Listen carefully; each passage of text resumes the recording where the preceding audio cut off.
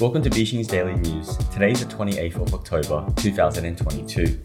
We'll be covering the necessity for an autonomous monetary policy for Ethereum's long-term growth, the need for tokens in DeFi protocols, and the revenue evil curve. Let's get to it. On October the 27th, KOL Paul Ninya shared his views on the need for autonomous monetary policy on Twitter. The following are the main views. Let's take a look at the Ethereum cycle first. High demand for staking means more Ethereum leveraged, which translates to high demand for Ethereum, which leads to more speculative activity, so on and so forth. Unfortunately, speculation has an expiry date. Market cycles and speculation is inevitable, and the whole flywheel must unwind in reverse with high volatility. To make Ethereum better money, we must dampen this volatility. Instead of incentivizing staking Ethereum while prioritizing fees, burns, and MBB are high, we need mechanisms that disincentivize staking Ethereum and making leveraging Ethereum expensive, which is the opposite of how things work now. Like central banks use interest rate, the lever the Ethereum protocol can use is staking rewards. Currently, validators are rewarded roughly 4%. This can dynamically respond to market conditions, deflation, priority fees, MBB, etc. I believe it can be largely autonomous. By the way, monetary policy is an awesome concept that has led to unprecedented prosperity for humanity. Ignoring all the great innovations over millennia is repeating the mistakes of down-only gold bugs. To those saying, but the whole point of crypto is to have no monetary policy, I don't fully agree with them, and the point is to have an autonomous monetary policy. We must try and do better than having an arbitrary schedule with an arbitrary cap. This is doomed for failure long term. On October the 27th, DeFi researcher Ignis shared his views on the issue of, do DeFi protocols really need a token to work, on his personal Twitter. The following are his main points.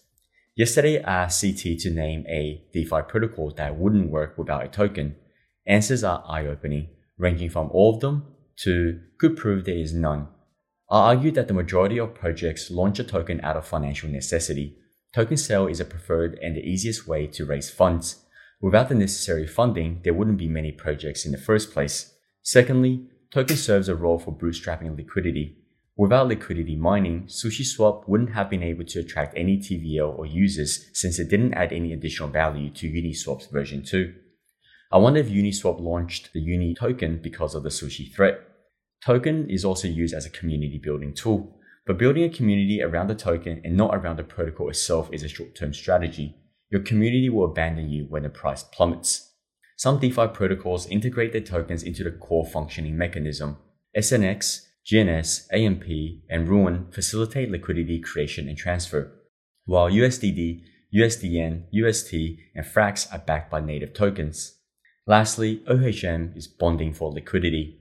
Yet many protocols could technically function without a token, such as DEXs, derivative exchanges, DEX aggregators, lending protocols, yield aggregators, collateralized stablecoins, and wallets. Their core business models don't depend on the token. Token for some of these protocols is a risk management tool.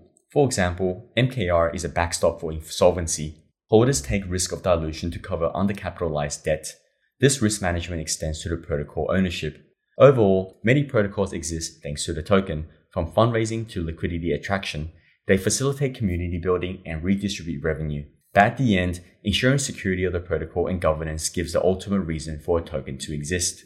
On October the 28th, Vitalik published a blog titled The Revenue Evil Curve, a different way to think about prioritizing public goods funding. Here are the main points.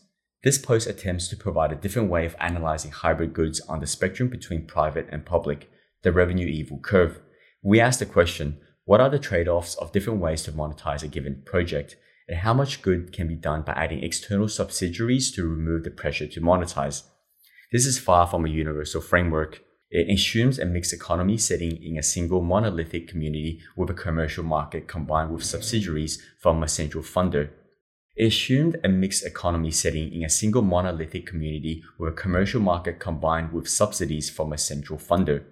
But it can still tell us a lot about how to approach funding public goods in crypto communities, countries, and many other real-world contexts today. The revenue evil curve of a product is a two-dimensional curve that plots the answer to the following question. How much harm would the product's creator have to inflict on their potential users and the wider community to earn N dollars of revenue to pay for building the product? The word evil here is absolutely not meant to imply that no quantity of evil is acceptable, and that if you can't fund a project without committing evil, you should not do it at all. In many cases, this evil is very context dependent. Patenting is both extremely harmful and ideologically offensive within the crypto space and software more broadly, but this is less true in industries building physical goods. In physical goods industries, most people who realistically can create a derivative work of something patented are going to be large and well organized enough to negotiate for a license, and capital costs means that the need for monetization is much higher, and hence maintaining purity is harder. To what extent advertisements are harmful depends on the advertiser and the audience. If the podcaster understands the audience very well, ads can even be helpful. Whether or not the possibility to exclude even exists depends on property rights. Excludability and rival factors are important dimensions of a good that have really important consequences for its ability to monetize itself, and for answering the question of how much harm can be averted by funding it out of the public pot. But especially once more complex projects enter the fray, these two dimensions quickly start to become insufficient for determining how to prioritize funding. Most things are not pure public goods, there are some hybrid in the middle, and there are many dimensions on which they could become more or less public that do not easily map to exclusion. To continue hearing more, please subscribe to beachinventures.substack.com for a daily newsletter and follow Twitter account Beaching Ventures to hear the rest. This is Celine from Beaching Ventures. Thank you for listening, and we will see you tomorrow.